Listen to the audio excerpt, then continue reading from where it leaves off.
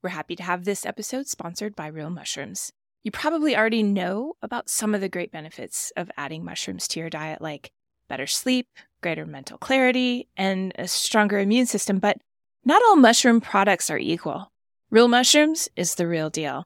Many mushroom companies harvest the mushroom and the grain it's growing on. Real Mushrooms products contain no grains or starch fillers. They're organic, cultivated naturally, and third-party verified for beta-glucans, the compound that makes them so valuable as a supplement. They even have a science and medical team of doctors who ensure that Real Mushrooms meets the highest standards. What I personally love is how informative their website is. Have questions about what mushroom is right for you? They have a robust blog with articles ranging from women's health to what mushrooms are most beneficial to your pet. Want to boost your immune system? Have better sleep and feel more calm? Grab the link in the show notes and get 25% off of your first order.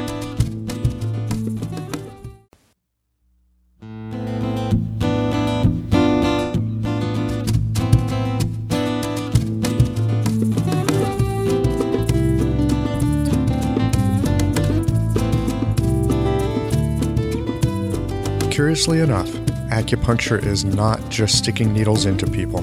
It's part of a coherent and observation-based medicine that experienced practitioners of the art have handed down over the centuries. I'm Michael Max, your host and guide of Everyday Acupuncture. Listen in as we explore how you can apply the principles of this ancient medicine in your everyday life. Hey everybody, welcome to the show. Today I have Diane Credenda with me, and Diane works with fertility. In fact, she does some really interesting things with fertility. But she started out with medicine as a radiological tech, and she did that for 20 years. And it wasn't until she slipped through the cracks of Western medicine with an illness that she came to Chinese medicine. And this led to an amazing career change that we're going to get into today. And we're also going to get into fertility and where she stands on this sort of cutting fractal edge of ancient and modern. So, Diane Credenda, welcome to the show. Thanks, Michael. It's great to be here. Happy to have you here. Hey, I'm curious. I have never seen the last name Credenda before. Right. Where's that come from? Okay, it's a name I made up. No wonder I've never seen it. When I graduated from acupuncture school, I still had a married name, which, I hadn't used since 1983. And so I felt after my journey through acupuncture and my healing processes that I wasn't the same person. So I happened to read a book by Og Mandino called A Gift of Akbar. And I'll try to make it short. It's about this Laplandish fellow who is physically unable to be a normal boy, and his parents don't have much money, and then he loses a parent, and he goes through all these trials and journeys through his life. And one day a star comes down and starts talking to him. I think his name was Julio. And the star said, Julio, once you find your spiritual path, you're going to be okay. And then I'm going to give you this very special message, but I can't give it to you yet. So he did a lot of journaling and working. Well, it turns out that the town started fighting over the star because they were heading into the dark, months of what they do in Lapland. They don't have the sun for months at a time. And the schools started fighting for it. The church started fighting for it. And then the store started fighting for it. And they tried to capture the sun to bring it, and it imploded. So Julio was lost for a while, but another star came down and continued the message. And in the end, when Julio finds his path and becomes the person he wants to be, the star gives him the message. And I don't have it in front of me, but we can certainly put it on the show notes. And I had to change the spelling. The message was Credenda, Credenda, because I worked with the Cabrillarian Society to make it applicable by my star signs, the time I was born, and where everything was in the universe. So I had to change it so that numerically it fit. So I ended up with Credenda. There you go. Yeah. It's so often the case, isn't it, that we have these opportunities. They appear as challenges. Absolutely. They really are. And and there is a message, but of course you can't get it until you've done the work, you've gone through the process. Exactly, and it takes a lot of patience. Oh boy, yeah, and some fortitude, or at least you learn to get the fortitude. Exactly. Yeah. So speaking of that, I am curious, you have a background in medicine, did Yes. radiological tech. You got sick and you fell through, as you say, you fell through the cracks, or you fell through the cracks of Western medicine. Right. I'm curious about this because generally speaking, when we think about Western medicine, we think it casts a pretty tight net. Uh-huh. Yeah? Do you mind sharing with us what happened? So, as you know, in Chinese medicine, we have a way to measure things that Western medicine doesn't. They use labs and MRIs, and how many patients have you had walk into your office and say, the doctors say I'm fine, here are my labs, everything is within normal range, but I feel like crap, and Right. There's something wrong. And Yes.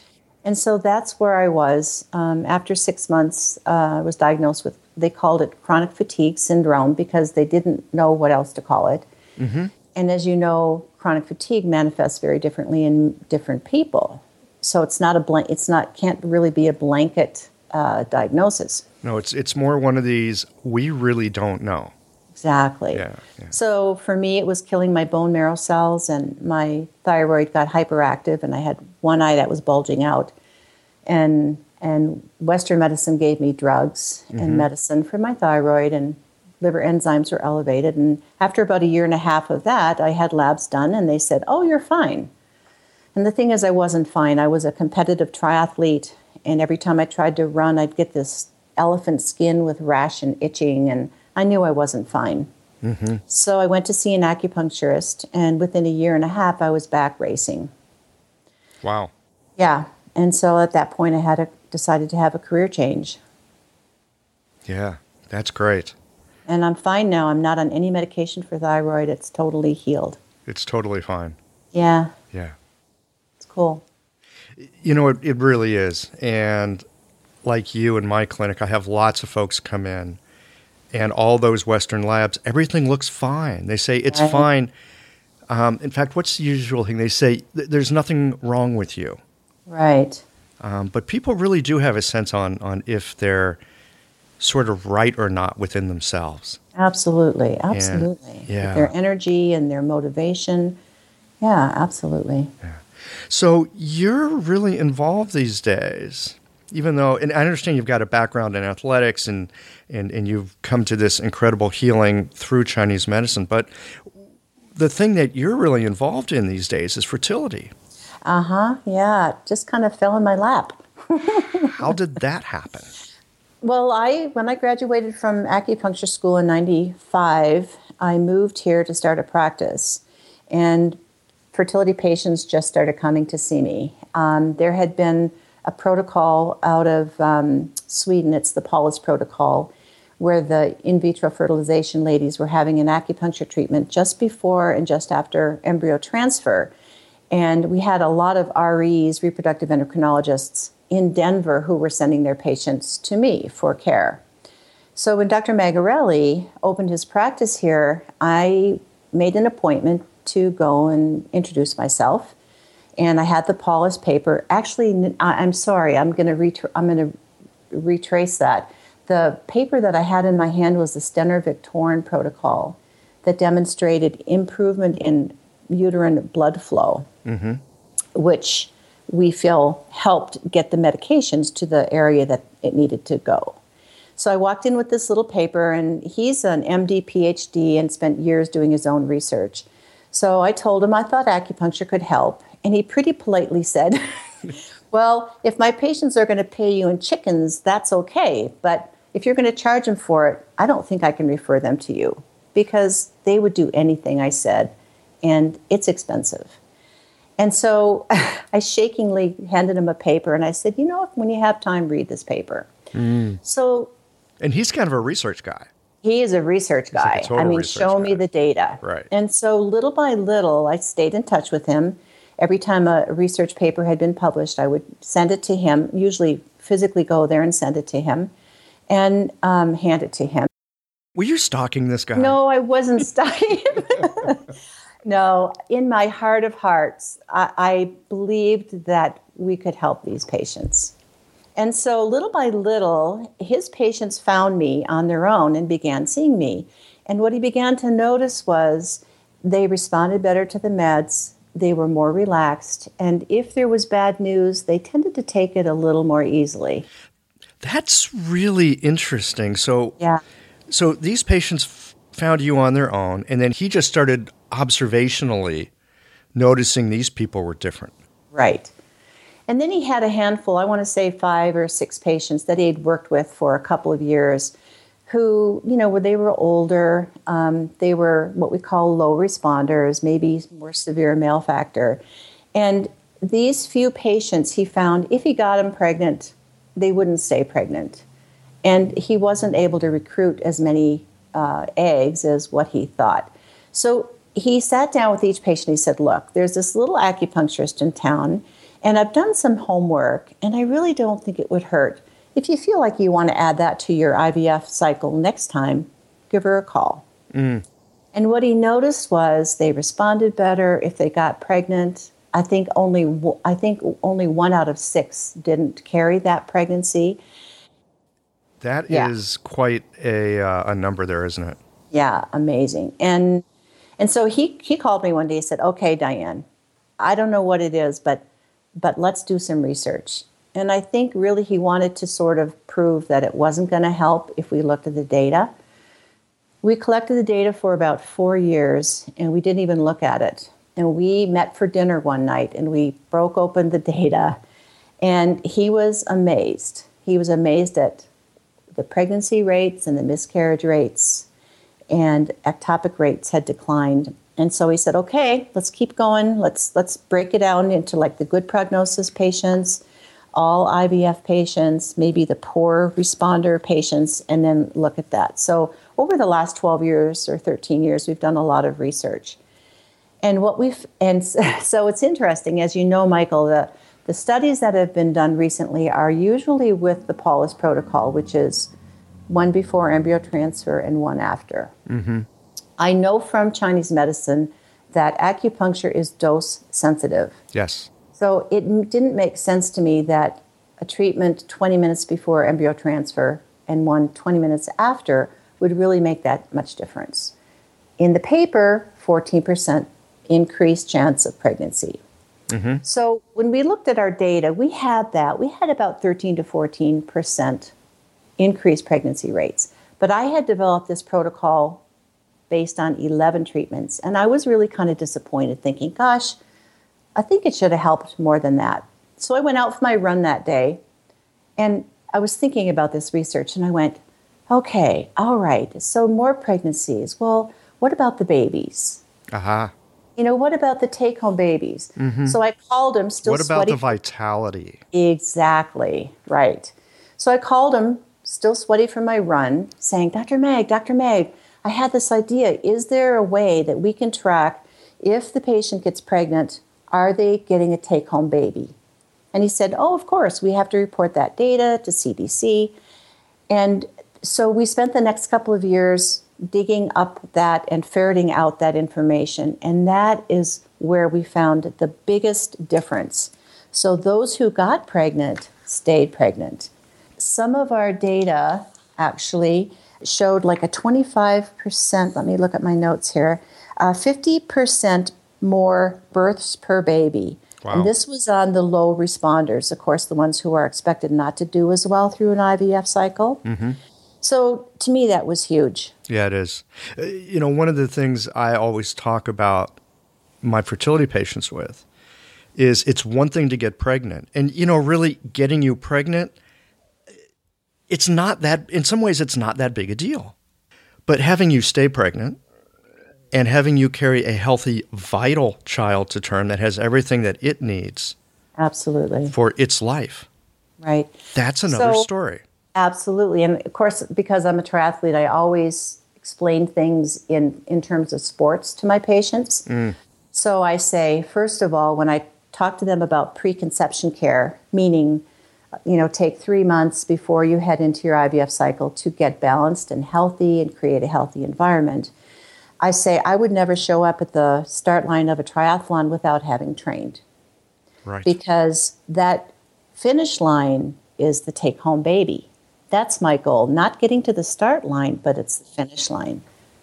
Even these low responders were not just getting pregnant, but they were carrying healthy children to term.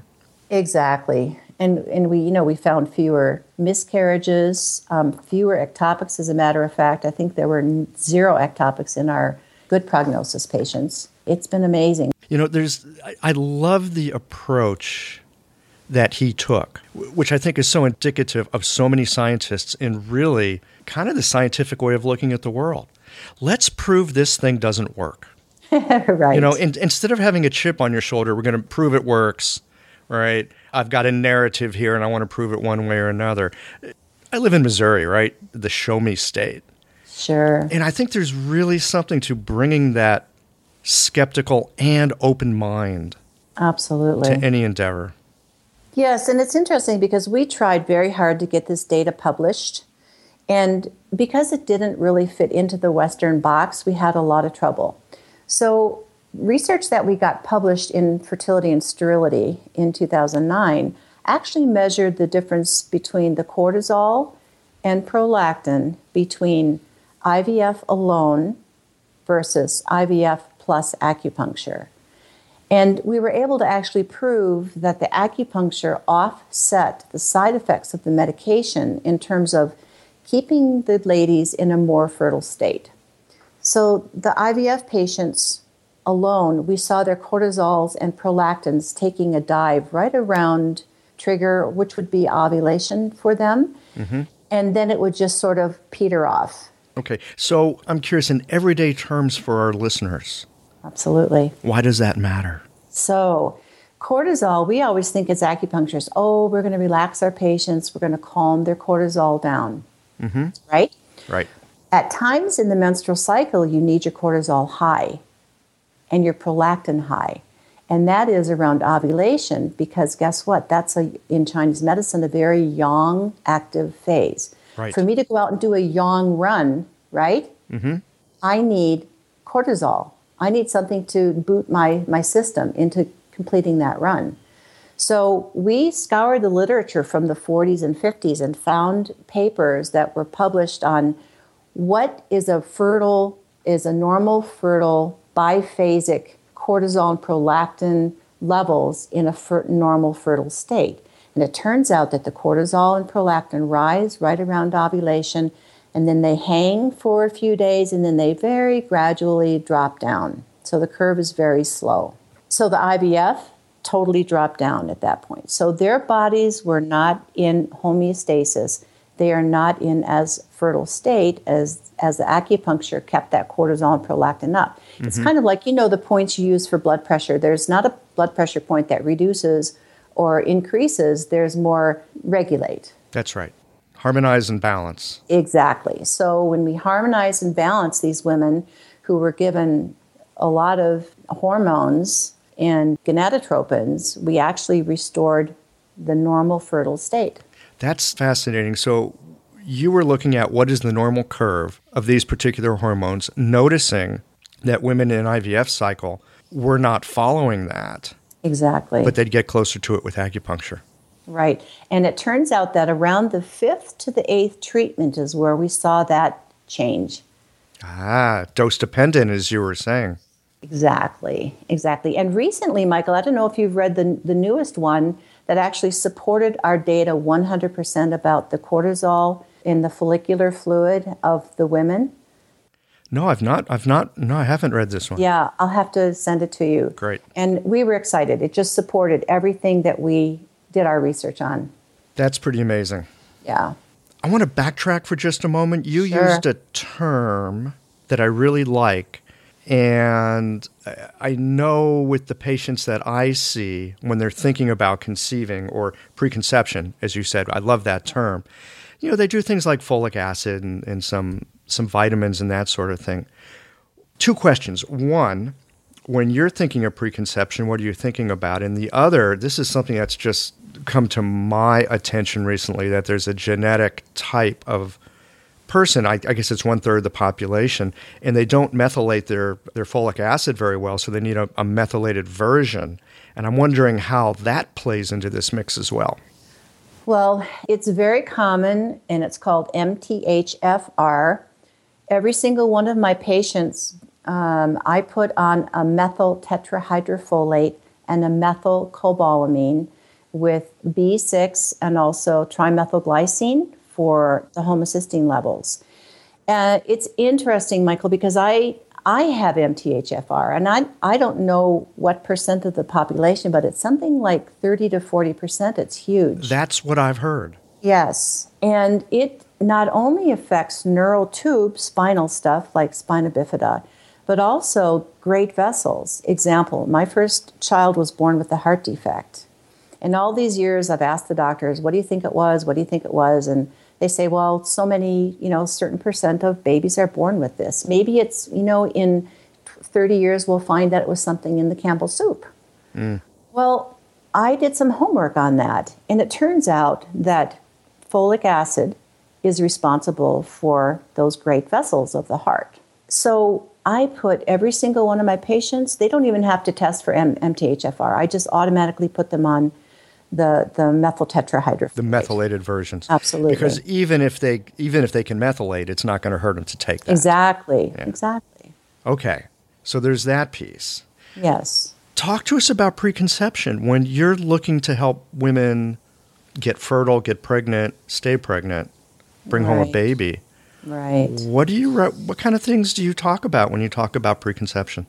Well, first I give them the scenario about having to train for a race because they won't get the take-home baby finish line, if everything isn't in place. Many women think they have a normal menstrual cycle, and maybe they're having a cycle maybe every 40 to 42 days, but it kind of comes on time, within that range. But really optimal is between 28 and 30. They don't think twice that maybe they skip a month, and so as you know, when you learn Chinese gynecology, what they say is regulate the menstrual cycle to enhance fertility. Absolutely. Right. So, this is America. We have so many chemicals and phthalates and BPAs, and the food we eat is not always that nutritious. So I try and guide them to what things to do, what things not to do. Many women have cold uterus, right? You put your hand on their uterus and it feels cold. Yeah, you put your hand on the belly. It's amazing. It's like there's a refrigerator there, even in the summertime. I know. So guess what I say? Embryos don't grow in refrigerators. That's why chickens sit on their eggs, right? Yes. So I guide them no ice water, warm teas, soup, bone broth. I pay a lot of attention to digestion, probiotics, because truthfully, we are not what we eat, we are what we absorb. And so if our GI tract is not optimally digesting and transporting our food into the cells, no baby's going to want to be in that environment. Right. Yeah, I mean, nature is fabulously intelligent. It is. It's not going to let things happen that really don't have a chance of happening and happening well. Exactly. And the other thing, there's been a lot of research now on vitamin D3 deficiency, vitamin D deficiency. So all of my patients get put on vitamin D3 plus K, which is going to help them absorb it, or I send them out to get some fermented cod liver oil and take that. Yeah, that stuff's delicious. Yeah, it's actually not bad, Why the vitamin K with the vitamin D? Vitamin K helps them absorb the vitamin D. And many women are checked, and I think the range goes from something like 25 to, 100. So if you're within that range, 25 to 100, they say you're okay. Maybe you're 26, and they say you're okay. That's not very okay.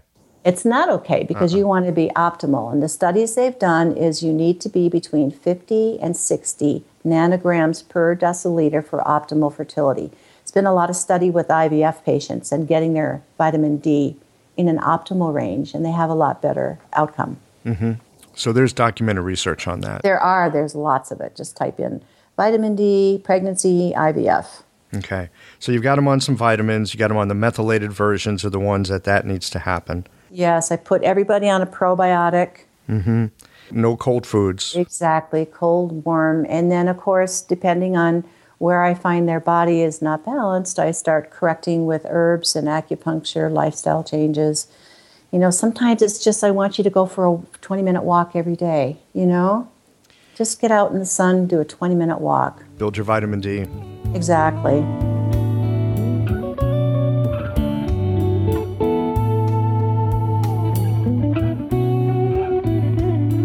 Hope you're enjoying the show. I'd love to know about what topics are of interest to you. If you have a health concern, or if you want to know specifics about how acupuncture can help to promote vibrant well-being, visit the website at www.everydayacupuncturepodcast.com and send an email.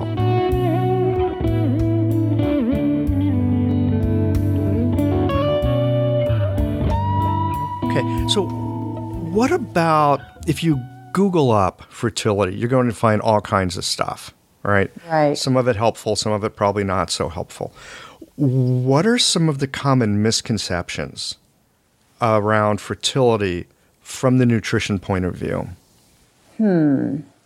Maybe oysters make you horny?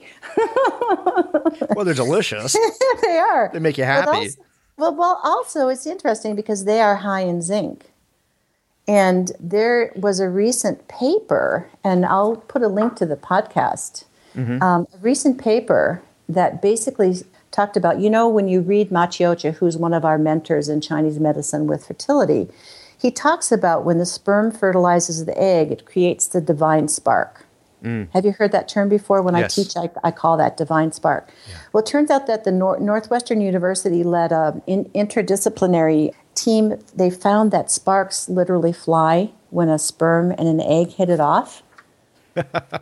It's cool. We'll put a link because they actually show a picture, and it's some kind of a high-tech photon camera or something, some cutting-edge technology. Love it. They found that zinc fluctuations play a huge role in regulating the biomechanical process that ensures that an egg is fertilized and transitions into a healthy embryo. Mm-hmm.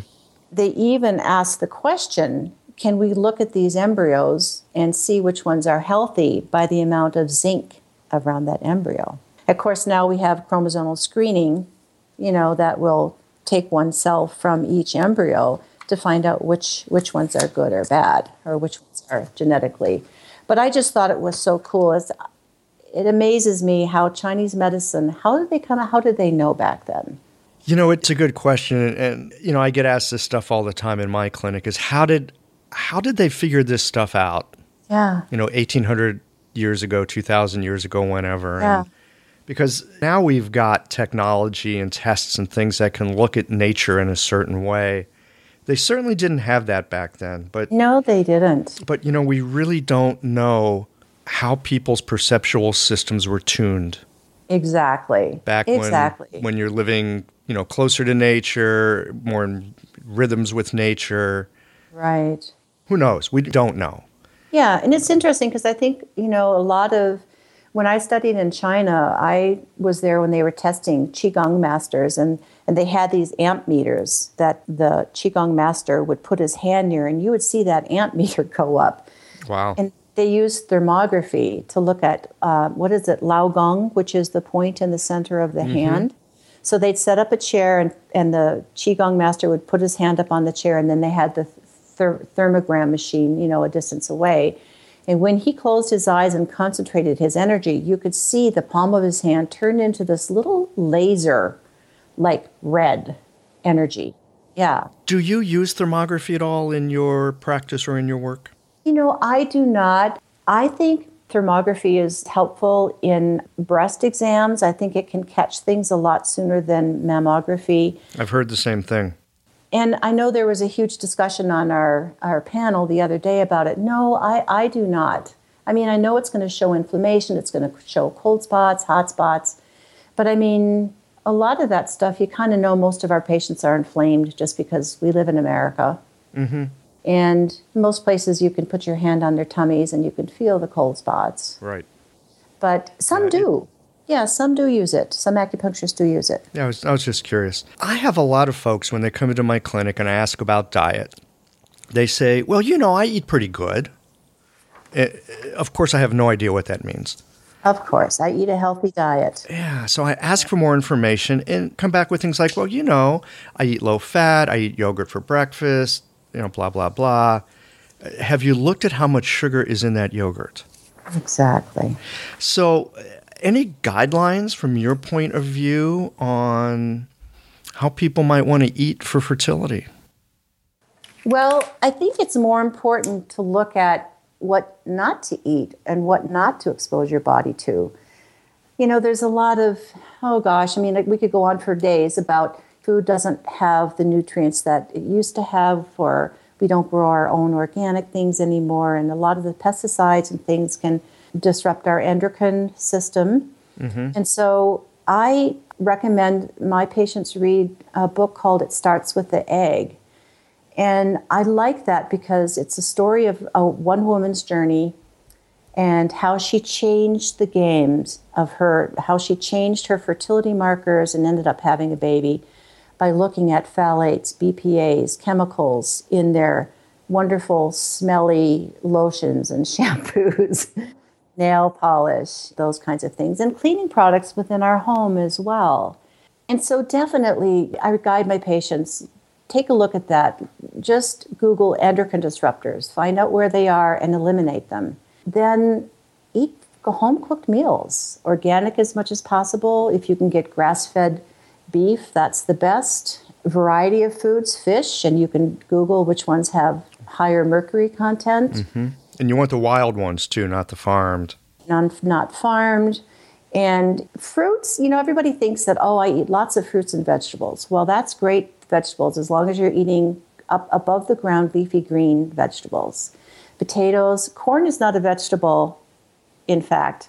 Corn is a grain. So I guide my patients. Grain has got there's a lot of research being done now on how grain is inflammatory to our system. And I am a full believer that good fats help your body. Our hormones start with cholesterol. Cholesterol is a fat, right? And it's absolutely essential for an incredible array of hormonal cascades. So I teach them what are the good fats, what are the fats to avoid. They look at me like I have 6 heads when I tell them, put a little bit of grass-fed butter on your steak, or, and use some salt on salt is good for our adrenal glands. Most of us walk around in fight or flight to some kind of adrenal distress every day just because we live in America. Right. And it's worse if you turn on your TV. Absolutely. Absolutely. So I tell my patients, should be the lowest. If you turn the food pyramid upside down, carbs and those kinds of things are lowest. And by the way, fruits are carbs. It's a better sugar than if you were to drink juice because it has everything else in it, fiber and everything else. However, berries are better. They have more antioxidants. They're lower in sugar. If you're going to have a banana, you have a bite or maybe 2 bites of a banana because they're so high in sugar. And this is what's causing inflammation in our bodies. Fats will not spike your insulin. Proteins will raise the insulin, but it's much slower. Carbs spike it, and then you crash, and you end up crashing, spiking all day long. And that's going to create a lot of inflammation. So good fats. What are some good fats, some things that you consider good fats that our listeners might raise their eyebrows at? Butter. Yeah, butter, but it should be grass-fed because doctors thought that people's cholesterols were elevated because of the fat we were eating. And of course, we eat a lot of red meat. Well, it turns out the data is now showing that it's not the meat that's causing the cholesterol, it's what we feed our meat. It's what we feed our animals. It's the grains that are disrupting the omega-6 and 3s. It's putting it in a reverse pattern. So grass-fed beef will give you the good fats. Grass-fed butter is a better source of fats. Plus, it doesn't have all those added hormones that they give the cows these days. Exactly. Cows are meant to eat grass. Whoever thought we should be feeding them grains? It makes them fat and tasty. Exactly. Right. And they get more money. Yeah. Right? I was talking the other day with a fellow here in St. Louis. He has a butcher shop, kind of an artisan butcher shop, and all they do is pasture-raised meats. It's not a sideline. It's the only thing they do. In fact, he's going to be on the show. And I asked him about, you're in there chopping these animals up, right? What do you see as a difference between a conventionally raised cow, for example, and one that's grass-fed? And he says the grass-fed ones are smaller. Their meat is a different color. They've got much less fat in the meat. Yes. Because they're living as cows are supposed to live, and they don't have all this extra fat and inflammation. Yeah, exactly. And many of the farmers here in Colorado will take one truck and they'll sneak out and just kind of separate one of the cows so they don't cause a lot of confusion or adrenal response in the cow. And they bring them back and they humanely kill them, and then they sell their meat. Mm-hmm. So it's very different than putting them in the feedlot and then lining them all up. So it's not just the meat, it's all the other things that are in there along with it. Exactly. That can be the problem. And of course, coconut oil, we always thought we should be cooking with olive oil, but it turns out that olive oil, when it's heated, will create oxidation. So olive oil, raw, on salads, on vegetables, and coconut oil is best for cooking, or I even think avocado oil has a low burn, as does, I'm trying to think, hemp, I think, is another one. Mm-hmm. So you don't want to use those because you'll basically make your own trans fats. Right, the olive oil will. The olive oil will. You know what I found to be pretty tasty? A mixture of coconut oil and ghee. Yes, absolutely. Oh my God. I don't have to really add any other spices. That's it. Yeah, I know. It's incredible. That's how we do our fish. We dip it in egg and coat it with coconut flour and saute it in ghee or butter. Sounds great. It's fabulous. Yeah, and then you follow it with a cup of hot buttered coffee, right? Absolutely. Actually, that's a morning thing for me. In the afternoon, I do bouillon with butter and coconut. Yeah. I guess bone broth with butter and coconut would probably also work, wouldn't it? Absolutely. Absolutely. Yeah. And we do make our own bone broth here. It's pretty amazing. And that's one thing, bone broth, we know it heals the gut. So between probiotics and bone broth soup and avoiding, anything, like I tell my patients, don't drink tap water. There is another product out there that I discovered. It's by Great Lakes, and it's a gelatin. It's a powdered gelatin. So I tell my patients, if you don't have hours to make bone broth soup, then get this gelatin and have, a teaspoon or 2 teaspoons a day of that. It's collagen to heal the intestines. Yeah, I remember a teacher when I was in Chinese medicine school talked about, in the winter in particular, rendering down, I don't know, it's probably pig's feet and throwing some other herbs and this and that. And you make a jelly out of it. He called it a jelly, right? Because his English wasn't so good at jiao, right? A jelly. He said, just keep it in the fridge. You just go in there and dip a spoon in and, eat it out of the, eat it like that. Yeah. I thought that sounded absolutely disgusting. And now I'm like you. I'm making my own bone broth, and I put some herbs in it. I just don't eat it with a spoon. I like to warm it up and throw in a little bit of butter. Make it. Could we get back for a moment to the menstrual cycle? Because, again, this is a little bit like diet for me in my clinic. I have a lot of women come in. They go, oh, yeah, it's kind of normal. Right.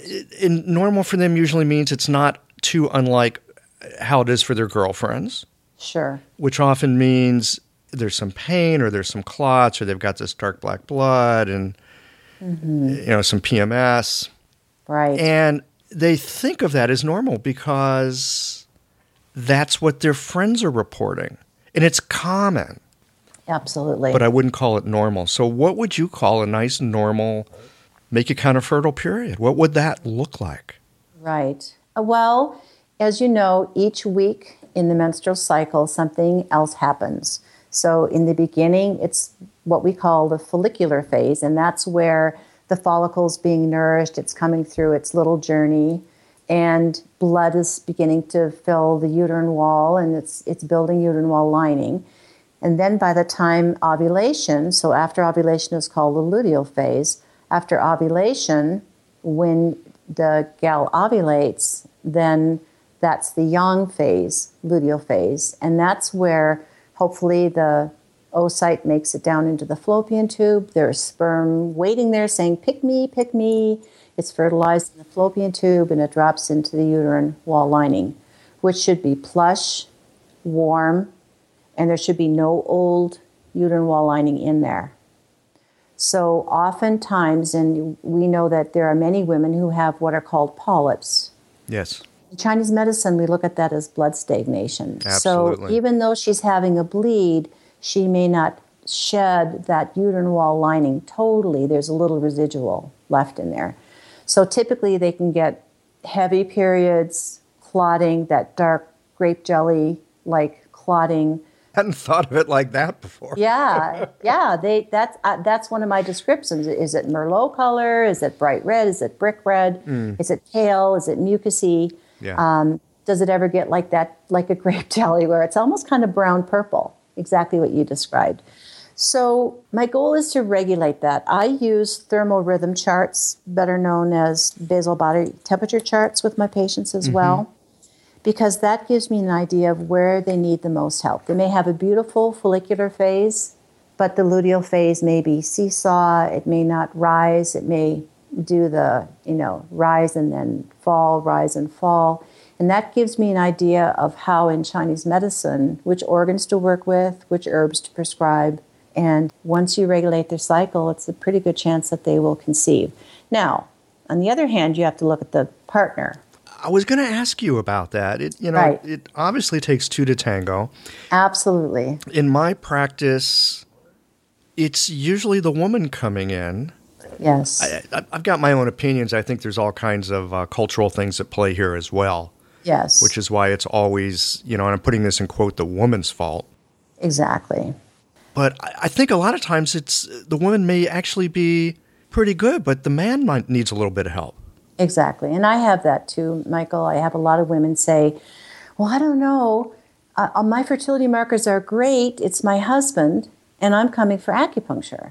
So, it's education. I try and talk to them. I say, look, if he doesn't want to come for acupuncture weekly, at least bring him in for an herb consult. Let me get him on supplements that he needs. Let me prescribe some herbs to help him. Let me get him, lifestyle changes. Maybe there's, that factor. We see a lot of military here, so you can imagine, the guys who are deployed, oh my gosh, the male factor is severe here. And it turns out that it's kind of a 50-50 deal. So 40% there is an issue with the female, 40% there's an issue with the male, and then the other 20% they say unknown, right? Mm-hmm. So it's really kind of 50-50. In the reproductive endocrinologist world, they feel like they can kind of bypass the male factor when they're doing IVF by doing ICSI, and that's where they actually take the sperm, they disable the tail so it doesn't swim, and then they gently inject it into the oocyte. Okay, intracytoplasmic sperm injection. Okay. But now that's quite a method of matchmaking, isn't it? It is. Well, what's interesting to me, Michael, is they look at the sperm, they try and pick the healthiest ones. But if you have a fungus on a piece of cheese, you know that fungus is going to be within that whole piece of cheese. It just hasn't manifested yet. Right. So in my world, in my opinion, you need to create a healthy sperm are cells, oocytes are cells. If you enhance the health of those cells at a cellular level, you're going to have healthier sperm, no matter what it looks like, right? Right, because if the entire environment is more coherent, then all the pieces within it are more coherent and healthier. Exactly. And I actually sat in on, it's interesting because I sat in on at ASRM, which is a society, American Society for Reproductive Medicine. I sat in on a talk where they actually showed embryos, and they showed beautiful ones and ugly ones, meaning, dysmorphic and squished and didn't look like big round cells. And they actually followed those after they were transferred back into the patient. And it turns out that the beautiful looking embryos created fewer pregnancy than the kind of other ones, right? So the message was you can't tell by looking, right? Mm-hmm. So you're right. You have to go to the cellular level and correct things there, whether it's herbs, acupuncture, supplements, those kinds of things. What are some of the common things that you suggest guys do or not do to help with their fertility? Well, if they work out at all, I get them to bring all the supplements in because a lot of the supplements that they're taking can cause sperm demise. So I go through that. I look at, how much beer they drink, how much wine they drink. Are they triathletes and spend 5 hours on a bike, that kind of thing. Mm-hmm. But bottom line is most of them, because of the morphology, meaning the shape of the sperm, is I don't think I've seen a normal morphology count in a sperm analysis in probably 5 years. The count and the motility may be a little bit off, but the morphology is really the biggest issue. And so antioxidants are huge. CoQ10, again, probiotics. Let's get you actually feeding your cells, not just your belly. Yeah. Right. And many have spleen issues, and of course, spleen makes the blood. It's interesting. I find a lot of guys have what we call yin deficiency, meaning they have too much heat from not enough moisture in their body. Maybe it's because we are in Colorado, but they get hot at night. They want to put their feet out of the covers, and that's not good for sperm to be in that heat environment. I'm just curious, and this is just for me to help me in my practice. What could I say to a woman patient that she could pass on to her partner that would help incentivize him to come in and get some help? Us guys hate going to the doctor, right? I know. If we're having a heart attack, we will drive ourselves to the hospital. Thank you very much. Right. How do you get a guy to go, yeah, I'm willing to do this? Any thoughts on that? It's interesting because I have the real gung-ho guys who will do anything. I've got a couple right now who I'm treating, and they blow me away because they so want to help, right? And they're willing to make the changes. And, maybe it's a cultural thing, Michael, but I think it's, for the guys, it's hard on their ego. It's sort of like, a man should be strong and be able to procreate, and what do you mean my sperm isn't fabulous, and that kind of thing. So it's got to be an emotional, devastating aspect of when they're told that. Sure. So for me, I just try and explain to them, look, if I'm going to do a triathlon, here I go again, and it's going to include a swim, a bike, and a run, and I only train for the swim and the bike, but I don't run, do you think I'm going to get that 13.2 miles in that I haven't trained for? So you have to work with every single section of that. Mm-hmm. And the finish line is a baby. So it takes a little bit of training, takes a little bit of effort, and changes in lifestyle. And it's cool. I've worked with a couple guys who, Dr. Mag is really great because he'll do sperm analysis if I ask him. And we did a couple in clinical studies on, this is the before sperm analysis. We usually did about 3, just as baseline. And then I'd work with the guys for 3 months, and it was amazing, the changes. So you really see a difference happen in a short amount of time. Absolutely. With the count and the motility especially. Morphology takes a little bit longer. Motility has to do with being hydrated, right? So if there's the guys have this heat and they're dehydrated even though they drink water, maybe the water's just kind of bouncing off their cells, because they don't have the nutrients. Because they're yin deficient.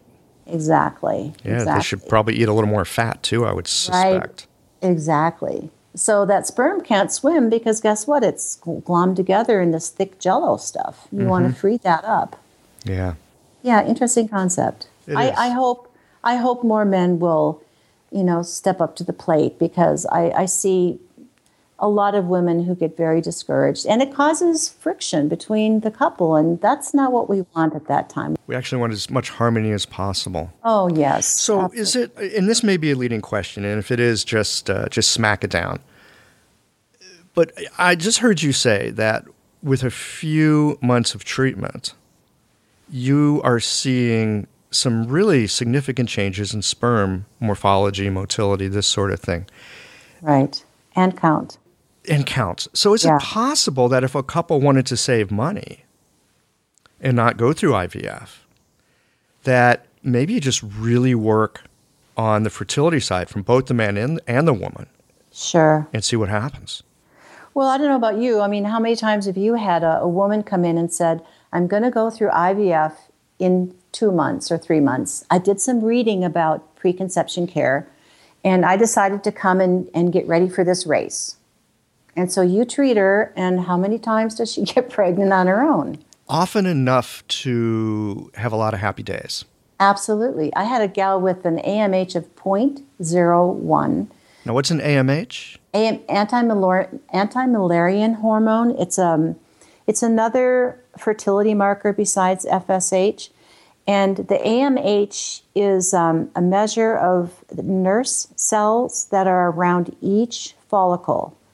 So the higher the AMH, the better it is, which tells you, gosh, you have a lot of nurse cells, so you must have a lot of follicles. Mm-hmm. Versus if you have a low AMH, that means you probably don't have a lot of egg reserve, because there would be more nurse cells if you had more follicles. And so she was she was tipping over 0.01 from 0, right? And after low. 2.5, very low. In 2.5 months, she got pregnant. Wow. And so you know that Dr. Mag and I are married. You know that. So I'll call him Paul. So I come home and tell Paul this story, and he just looks at me and goes, I don't know how you do it. I say, you create a healthy environment. There's science, and then there's nature. And nature tends to work. You just have to give it the tools it needs. It's true, isn't it? Yeah. Yeah, it's a beautiful thing. Anything else that you would like to share with our listeners here before we wind this down today?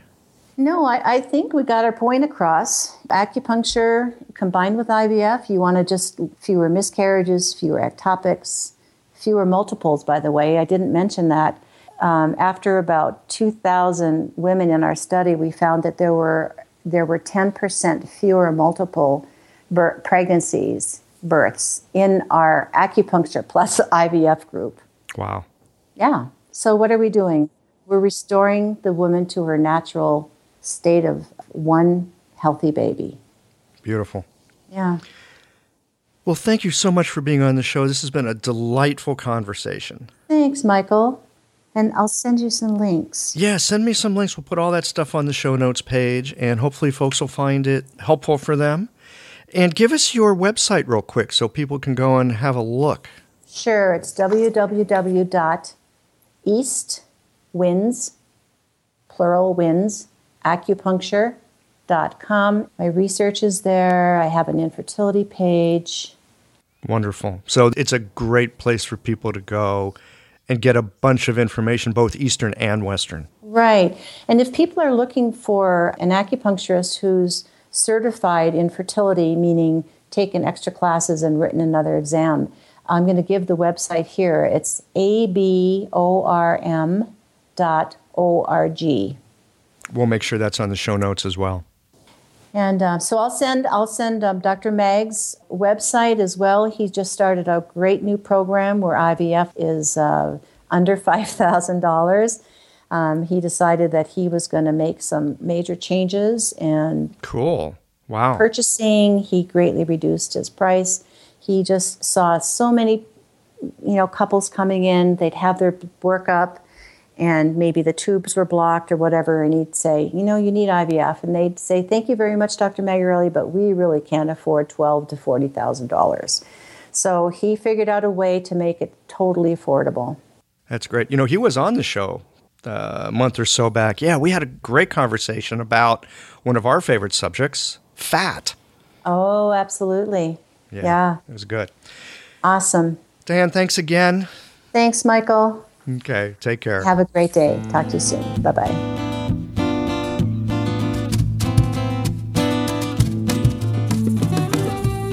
I hope you enjoyed this episode of Everyday Acupuncture. If so, please take a moment, click on the iTunes review button, and leave a review of the show. And be sure to tune in again next week.